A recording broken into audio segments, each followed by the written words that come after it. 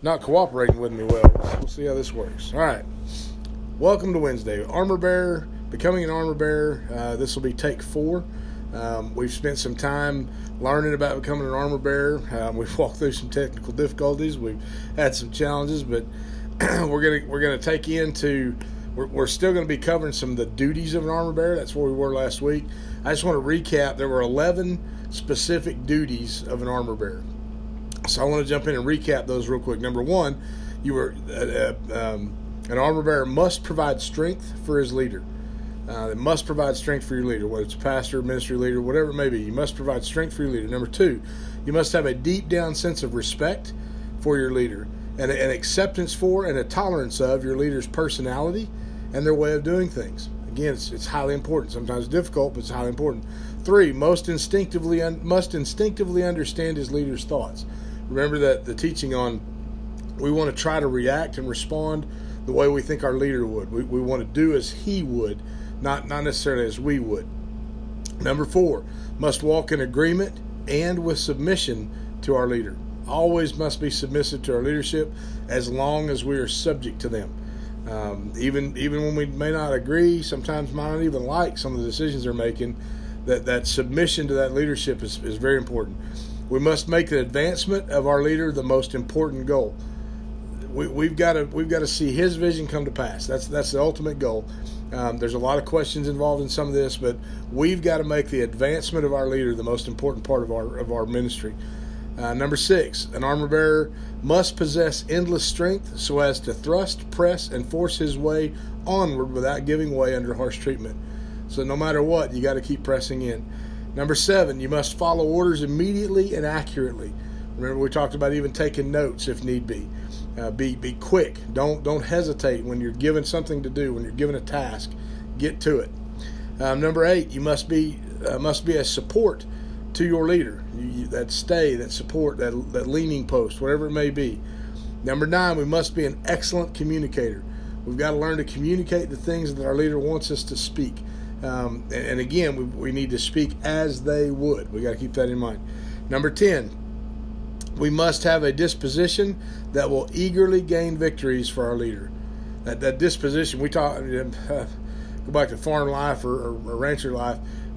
We talk about a horse having a disposition.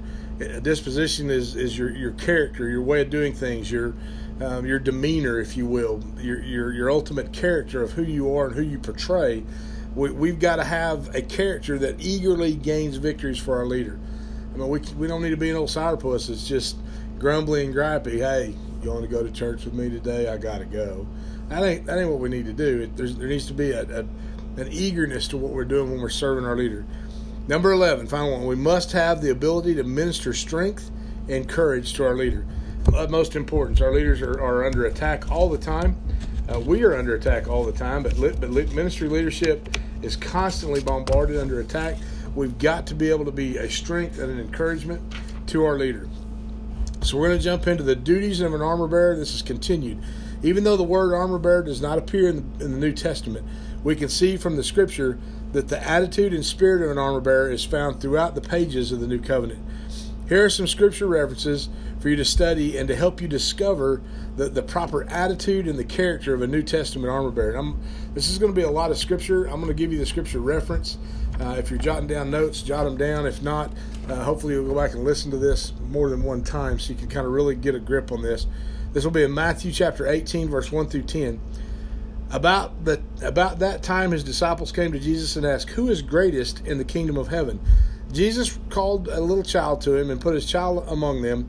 And then he said, "I tell you the truth, unless you turn from your sins and become like little children, you will never get into the kingdom of heaven." So anyone who becomes as humble as this little child is the greatest in the kingdom of heaven. And anyone who welcomes a little child like this on my behalf is welcoming me. But if you cause one of these little ones who trust me in me to fall into sin, it would be better for you to have a large millstone tied around your neck and be drowned in the depths of the sea. Verse 7 says, "With what sorrow awaits the world, because it tempts people to sin. Temptations are inevitable, but what sorrow awaits the person who does the tempting. So if your hand and foot causes you to sin, cut it off and throw it away. It's better to enter eternal life with only one hand or one foot than to be thrown into the eternal fire with both of your hands and feet. And verse 9, and if your eyes cause you to sin, gouge it out and throw it away. It's better to enter the eternal life with only one eye than to have two eyes and be thrown into the eternal fire. And verse 10 says, beware that you don't look down on any of these little ones, for I tell you that in heaven their angels are always in the presence of my heavenly Father. Man, it's again, if you capture the importance of who is the greatest in the kingdom, it's someone who comes to the Lord with such a humbleness, such a meekness and willingness, just like a child. And man, woe be it to those who cause a little one to fall, or someone who is of that faith to come apart. We're going to go to John chapter 15. Again, I told you there's going to be a lot of scripture in this tonight. John chapter 15, verse 1 through 17. Starting with verse 1, it says, I am the true grapevine, and my Father is the gardener. He cuts off every branch of mine that doesn't produce fruit, and he prunes the branches that do bear fruit, so they will produce even more. You have already been pruned and purified by the message I have given you. Remain in me, and I will remain in you. For a branch cannot produce fruit if it is severed from the vine, and you cannot be faithful or fruitful unless you remain in me. Yes, I am the vine, you are the branches. Those who remain in me and I in them will produce much fruit. For apart from me, you can do nothing. Verse 6 says, anyone who does not remain in me is thrown away like a useless branch and withers. Such branches are gathered into the pile to be burned. But if you remain in me and my words remain in you, you may ask for anything you want and it will be granted. Verse 8 says, when you produce much fruit, you are my true disciples. This brings great glory to my Father. I have loved you even as the Father has loved me. Remain in my love. When you obey my commandments, you remain in my love, just as I obey my Father's commandments and remain in his love. Verse 11 says, I have told you these things so that you will be filled with my joy. Yes, your joy will overflow. This is my commandment. Love each other in the same way I have loved you. There is no greater love than to lay down one's life for one's friends. You are my friends if you do what I command. If I no longer call you slaves because a master doesn't confide in his slaves, now you are my friends, since I have told you everything that my Father told me. You didn't choose me, I chose you. I appointed you to go and produce lasting fruit, so that the Father will give you whatever you ask for using my name. Verse 17 says this is my command, that we love each other. Again, there's a real reference there being put out into the commandment that God gave us to not only to go into all the world and produce disciples, but he asked us to love our neighbor just as we love ourselves. That was the greatest command that he gave us, that one of love. Loving even our enemy. Difficult times when we think about some of these things, and hard to swallow some of the words that are spoken. But he's really referencing, if we don't do that, we're not going to produce fruit. We have to come in love. We've got to serve in love. Everything that we do has to be equated to his love for other people, for the lost. That's going to be our biggest drive. Ephesians chapter 6, verse 5 and 9. Slaves, obey your earthly masters and with deep respect and fear. Serve them and sincerely as you would serve Christ. Try to please them all the time. You must when they are watching you as slaves of Christ. Do the will of God with all your heart. Work with enthusiasm as though you are working for the Lord rather than for people.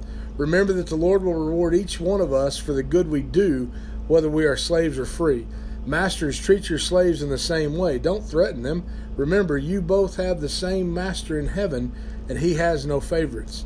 Again, this is talking about servanthood. This is talking about serving that one that we've committed ourselves to, serving our leadership, serving that one who's in lead over us, or supposed to be our commander-in-chief, if you will. We've got to serve them to the utmost of our ability. Whether they're watching or not, we've got to do everything and give everything that we can. In the same token, our leaders need to treat us with respect as well. So if you're a leader listening to this, if you're a pastor listening to this, again, you have to lead as Christ led. He might reprimand his followers. He might correct them from time to time, but he did so in love. Love being the key ingredient that I'm talking to you about tonight. Philippians chapter 2, verse 1 through 10. We're to have an attitude of Christ. Is there any encouragement from belonging to Christ? any comfort from his love, any fellowship together in the Spirit? Are your hearts tender and compassionate? Then make me truly happy by agreeing wholeheartedly with each other. Love one another and work together with one mind and one purpose. Don't be selfish. Don't try to impress others. Be humble, thinking of others as better than yourselves. Don't look out only for your own interests, but take an interest in others as well. You must have the same attitude that Christ Jesus had. Though he was God, he did not think of equality with God as something to cling to.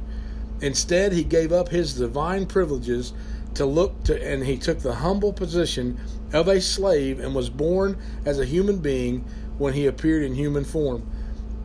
He humbled himself in obedience to God, and he died a criminal's death on a cross. Therefore, God elevated him to the place of highest honor and gave him the name above all other names. Verse 10, that all at that name of Jesus, every knee shall bow in heaven and on earth and under the earth, and every tongue confess that Jesus Christ is Lord, to the glory of God the Father. That attitude of Christ, he was God. He was God incarnate. He was every bit God as he was every bit man. But yet he put away his hierarchy and he lowered himself and he humbled himself to be just like one of us. He walked through the same fires you and I walked through. People argue that today that, he didn't face the stuff we face today, man. Look at all the things that are going on around us. Yeah, he did, because the time frame, that as time changes, so do the problems. So in essence, he faced the same struggle. It was just in a different format at a different time. There's nothing. The Bible says there's absolutely nothing that we're going to face that he has not already walked through. We're not going to face a temptation that we can't overcome, because he proved it, that he can overcome. Can you imagine having Satan standing in front of you and literally handing you the keys to the kingdom of the world and then turning it down? He did that. So think about that. He was as much God as he was human. 1 Peter chapter 2, verse 13, and then we'll jump to 17 through 25. This is respecting people in authority. This was a tough one. So starting in chapter 2, verse 13, for the Lord's sake respect all human authority, whether the king as head of the state or the official he has appointed. In reference to what went on today in our capital, this is a big scripture. For the Lord's sake respect all human authority, whether the king is head of the state or the officials that he has appointed. Respect everyone and love your Christian brothers and sisters. Fear God and respect the king. You who are slaves must accept the authority of your masters with all respect. Do what they tell you, not only if they are kind or reasonable, but even if they are cruel or harsh. For God is pleased with you when you do what you know is right and patiently endure unfair treatment. When we're serving someone, when we're serving a pastor, we're serving a leader, or we're serving in our position and whatever we feel like God's called us to do, and we've committed to that, man, this scripture is huge. We need to accept the authority of the master, even sometimes if they treat us bad. Even if they forget who we are, even if they forget what we're there for, even if they don't pat us on the back, even if they don't, again, I come back to that sermon I preached about the duck call with that little bitty wedge that's inside there. Nobody pays any attention to the wedge, but that wedge is highly important to the function of that ministry. It's highly important to the function of that duck call. Without the wedge, the duck call wouldn't work right. It wouldn't serve its purpose. Listen, most ministries, without the wedge, without you and me, without that little lowly servant holding over the door or cleaning the toilets or sweeping up after the communion or picking up all the cups out of the chairs, without that wedge, the ministry wouldn't function to its highest availability and its highest possibilities.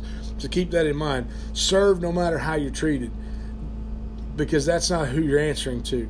You're answering to the Lord, not just those who you're serving. Of course, you get no credit for being patient if you are beaten for doing wrong. But if you suffer for doing good and endure it patiently, God is pleased with you. For God called you to go to do good, even if it means suffering, just as Christ suffered for you. He is your example, and you must follow his steps. Verse 22, he never sinned. He never deceived anyone. He did not retaliate when he was insulted, nor threaten revenge when he suffered. He left his case in the hands of God, who always judges fairly. He personally carried our sins in his body on the cross so that he can be dead to sin and live for what is right. By his wounds you are healed. Once you were like sheep who had wandered away, but now you have turned to your shepherd, the guardian of your souls. 1 Thessalonians 5, chapter 12 through 13, Paul's final advice. Dear brothers and sisters, honor those who are your leaders in the Lord's work. They work hard among you and give you spiritual guidance. Show them great respect and wholehearted love because of their work, and live peacefully with each other. I'd encourage you to go to 1 Thessalonians 5 and finish that passage of Scripture that Paul had there. It's really some great advice in there concerning how we should be as brothers and sisters and as servants to the Lord's work. 1 Peter 5, verses 5 through 9, this is advice for elders and young men. In the same way, you younger men must accept the authority of the elders. And all of you serve each other in humility, for God opposes the proud, but he favors the humble. Man, listen, I don't care how old you are. I don't care if you're the youngest pup or the oldest dog. We've got to respect each other. We need to learn to respect our authority that's ahead of us. I see it today. I see a lot of these young churches who lack the respect of their leadership. I'm not big on calling a pastor by his first name. Man, it grinds on me. I mean, I'm not that old, but I grew up in a different level of respect, and I grew up respecting that position. I've served several pastors in my career, some of which were a struggle. Honestly, I've served some really good ones. But no matter whether I thought they were good or difficult, I still can't call them by their first name. Every pastor I've ever served, when I reference them in a story, when I talk to somebody about them, when I mention them, or I find myself in conversation about one of my older pastors, one that I've served before, I reference them as Pastor whoever.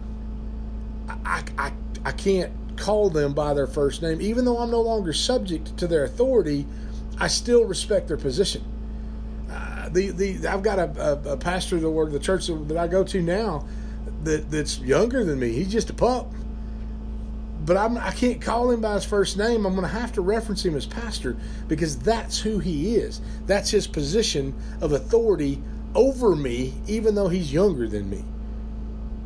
I'm not going to play a card like that. It's just there's a level of respect I think must come when we serve other leaders. We have got to learn to serve them correctly.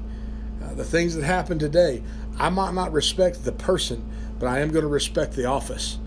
That office is going to be just like it was a few years ago when I didn't like that guy either, but I respected his office.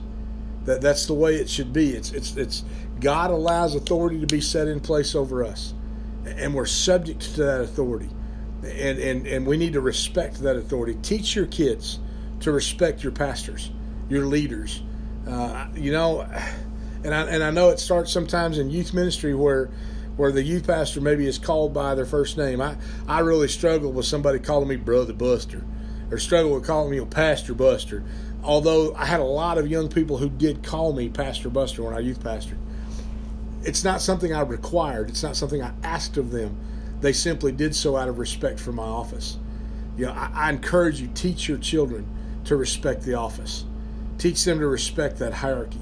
That no matter what they do, that they understand what that level of respect is and what it's for. So humble yourselves under the mighty power of God, and at the right time He will lift you up in honor. Then you serve according to what God has put in front of you. God will bless you for it. He'll take care of you. It's like I said from the beginning of this, as you do everything in your power to see the vision of your leader come to pass, God will take care of yours. You focus on serving the way you're supposed to serve. Give all your worries and cares to God, for He cares about you. Stay alert. Watch out for your great enemy, the devil. He prowls around like a roaring lion, looking for someone to devour. He's looking for the weak place. He's looking for the weakness. He's going to attack in the weak spot. Shore that up. Look for that weak spot. Help your leader. Guard him. If he's got a weak area, if there's a weakness that you recognize, then guard that side of him. Be paying attention, because the attack's going to come. Our leadership right now especially is under attack immensely. I talked about it the other day. Stand firm against him and be strong in your faith. Remember that your Christian brothers and sisters all over the world are going through the same kind of suffering that you are. You're not alone. You're not alone. We are under attack. We are at that time that the Bible talks about, the end times, if you want to call it that, end of days, however you want to categorize it. We are at a crucial time in our faith. It's not a time to fear. It's a time to be excited. I don't care what happened in that Capitol today. I'm not afraid of it. I'm excited because I know that God is still in control, and I know that He is setting in place and in motion His timing of what's to come. And we have got to stay the course and continue to do what He has called us to do, to get the gospel on the streets, to seek out that which is lost so that it may be found. We don't have time to be afraid and hide in a cave. We have got to stay on the board. We have got to stay focused. We've got to keep our eyes on Jesus and not pay attention to the storm that's going on around us, and stay focused on our task. Serving our leadership, serving our ministries, giving everything that we have to see the gospel of Jesus Christ move forward and watch His kingdom grow.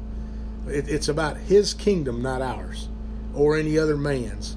Our goal is to see God's kingdom grow. Here's just a checklist to determine if you have what it takes to be an armor bearer. As you ask yourself and answer these questions, prayerfully consider your answers and be responsible to each one of these. Weigh out your personal calling. Do you have a disciplined prayer life? Well, that's a number one.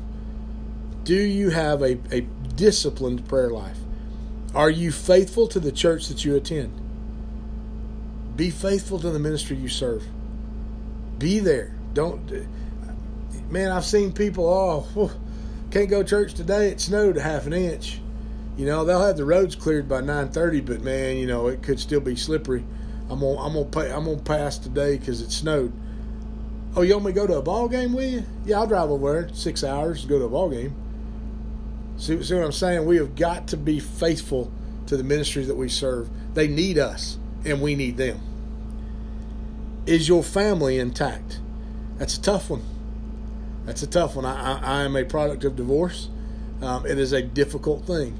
It's a difficult thing if your children are not serving the way they should serve. There's challenges involved with that. Put it before the Lord. Keep yourself humble and put it before the Lord. Do everything you can and pray and seek things over your family. Pray that God will bring healing. Pray that God will, and I know lots and lots of people who suffer through this right here. This is the enemy's attack on us. I'm not saying that you can't be an armor bearer if you're going through these things. I don't believe that my divorce caused me to lose any ground in my faith. If anything, it strengthened me. Use it. Use whatever that attack is going against you to strengthen your life with Christ. Do you pay your tithe? Oh, now I'm going to get personal. I'm going to get in your pocket. Tithing is a biblical principle. There are some teachings, there are some things in there that I'm not going to get into the depth of this. But I'm going to ask you to be giving to God, one way, shape, form, or another. You can't outgive Him. Matter of fact, the Word says that in the same measure that you give, He'll return it to you, pressed down, shaken together, and running over. So what measure do you give in? I mean, tithe goes beyond money, but money is very important. The Bible talks about bringing our first fruits to the Lord, and I think that's highly important. We need to pay attention to that teaching. You need to give before the Lord, and you need to ask Him to show you what you're supposed to be doing. I'm not going to tell you what to do. You and the Lord need to work out what you should be doing. And you follow your heart. You follow God and what He puts in your heart, and He will bless you immensely for that. I guarantee you. I'll argue all day with you on this one. All right. Are you at ease in the presence of your leader? Are you comfortable in the presence of your leader? You need to be. If you're not, you need to figure out why you're not. If you're intimidated, and listen, I struggled with the intimidation of leadership. I always have. I don't want to do something wrong. I don't want to be wrong. I don't want to be reprimanded. I struggle in that area. I'm not strong when it comes to conflict, especially with my leader. I'll fight any old dog comes along. You do something wrong or you attack my leader, man, we're going to go to town. But if my leader comes down on me, I struggle. So I want to ask you that you need to be at ease in the presence of your leader. You need to work out anything. If you got something going on with the leadership, you need to solve that issue so that you're comfortable and you're humbled before them, but you're at ease in their presence. Are you interested in people of all types and races? That's a good question. We need to be fluid in all areas of life and lifestyle. There's a lot of times that you're going to encounter people that don't fit in your realm of expertise. That's all right. We still need to be fluid in that piece. If I know that that's not my gig, then I'm going to find someone whose it is. You know, I worked with juvenile offenders as a juvenile detention center chaplain. They were constantly trying to get me to go over to the adult side, and I didn't want nothing to do with the adult side. My role and my mission was with young people, with youth, and so I didn't. That wasn't my thing. Have I worked with adults that are struggling? Absolutely, but it's not my role. My role was always with younger people. You know, so you need to find your category and fit well in that. Do you avoid murmuring and complaining? Man, I hope so. Do you possess a strong and steady will? That's highly important. Are you optimistic? Do you submit to authority? That again, there's one that's a really tough one to get into, but do you submit to authority? Are you a good listener? There was a meme I saw recently that talked about sometimes we don't listen to hear, we listen to respond. That's not what we should be doing. We need to listen to hear what's being said to us. Allow it to penetrate us, chew on it, determine what it is, and then respond to it. That's what we should be doing. Are you disciplined mentally and physically? I can probably say I don't fit that category very well. I'm not very disciplined physically. I'm out of shape. I'm overweight. I don't discipline my life well there. Mentally, I try to stay as sharp as I can because I got to come on here and talk to you guys. And if it wasn't for God pouring into me, I wouldn't be here and doing this in front of you because I don't have what it takes. Are you loyal? Are you loyal? You need to understand what that means. If you need to, look it up. Are you loyal to your leadership? You need to be. If you're not, you need to question why you're attached to that ministry. Simple fact. Honestly, in everything that I have said today, everything I've said up to today, if you're not loyal to the ministry you're serving, if you're not sold out to the mission that ministry has in front of them and what's been laid out, the vision that they're following, if you're not sold out to that, if you're not loyal to that, you need to question why, and if it's a problem, then you need to maybe look for some release there and not be in that ministry anymore. Because if you're not loyal to it, you're liable to become a distraction for it. You're liable to become a stumbling block in that ministry. You don't want to do that. You don't want to be that. You want to be sold out to that ministry that you're serving. You've got to be on the same page as the visionary. You've got to be following the vision, or you probably need to excuse yourself quietly because you can't. If you can't line up with the vision that ministry has, you need to step out. Because if you don't, you're going to wind up causing a wreck. And a wreck is not what a ministry needs. We go through enough of those on a daily basis. As ministers and as ministries, we need to know that we believe in the mission and the vision that ministry has in front of them and follow it tooth and nail. Give everything we have for it. Sell out to it. Don't. It's not about questioning things that go on. There's time and place to question leadership. There's time and place to question direction. But if you don't believe in the vision to start with, it's not going to do you any good to be there. And it's not going to do them any good either. So keep that in mind.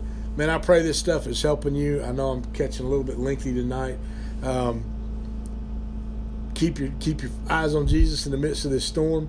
I'll be back with you on Sunday. My head's so full of stuff right now. There's so many things going on. There's my mind's tore in several different places right now. I'll have to really come to some conclusions on what I want to bring Sunday. But God will straighten me out hopefully between now and then. But in the meantime, keep your eyes on the Lord. Stay focused on Him. Don't look to the left or the right. Keep your eyes on Him. And know that no matter where we are in this fight, God's with us. God's got us. Just trust Him. Lean on Him. Lean into Him. And don't let go. Don't let go. The life that we have going on right now, you need to get solid. And you need to get solid with your leadership. You need to get solid with your ministry. You need to begin to serve like you've never served before. You need to get on your knees before the Lord and cry out to Him that He pours more into you, that He pours the power of His Holy Spirit over you, that you become so Spirit-filled that wherever you go, lights candles around you. I want to have that shadow thing like we talked about with Paul. I want my shadow affecting somebody when I walk by. I want to know that God's pouring out over me and pouring through me and around me, that I am doing what He's called me to do. This is that time. What an exciting time to be alive as a follower of Jesus Christ. You want to be a good armor bearer? You got to be a good follower. You can't lead till you're a good follower. You got to get in and follow hard. Then you can become a good leader. God can use you to lead others. Amen. God bless you guys. Don't forget, we got all kinds of stuff going on. We got a duck call drive going on for our ministry. It's on the website. It's on our Facebook page. Actually, I think it's on the Facebook page. I don't think it's on the website. But there's giving links on our website. There's giving links on our Facebook page. Get involved. Thank you so much for your support. Thank you for your prayers. Keep praying over all these ministries that are moving forward right now. We're involved with Peterson Outdoor Ministries. We were just at an event with them over the last weekend and spoke at a duck hunt there with some veterans. Lots of great things happening around our country. Keep your eyes on Jesus. Keep using the Word of God and put it in front of you like a sword that He keeps separating the marrow in front of you, right? God bless you guys. Again, thank you for your support and everything you do for us. We're praying for you. If you have any questions at all, shoot me a message. Love to talk to you.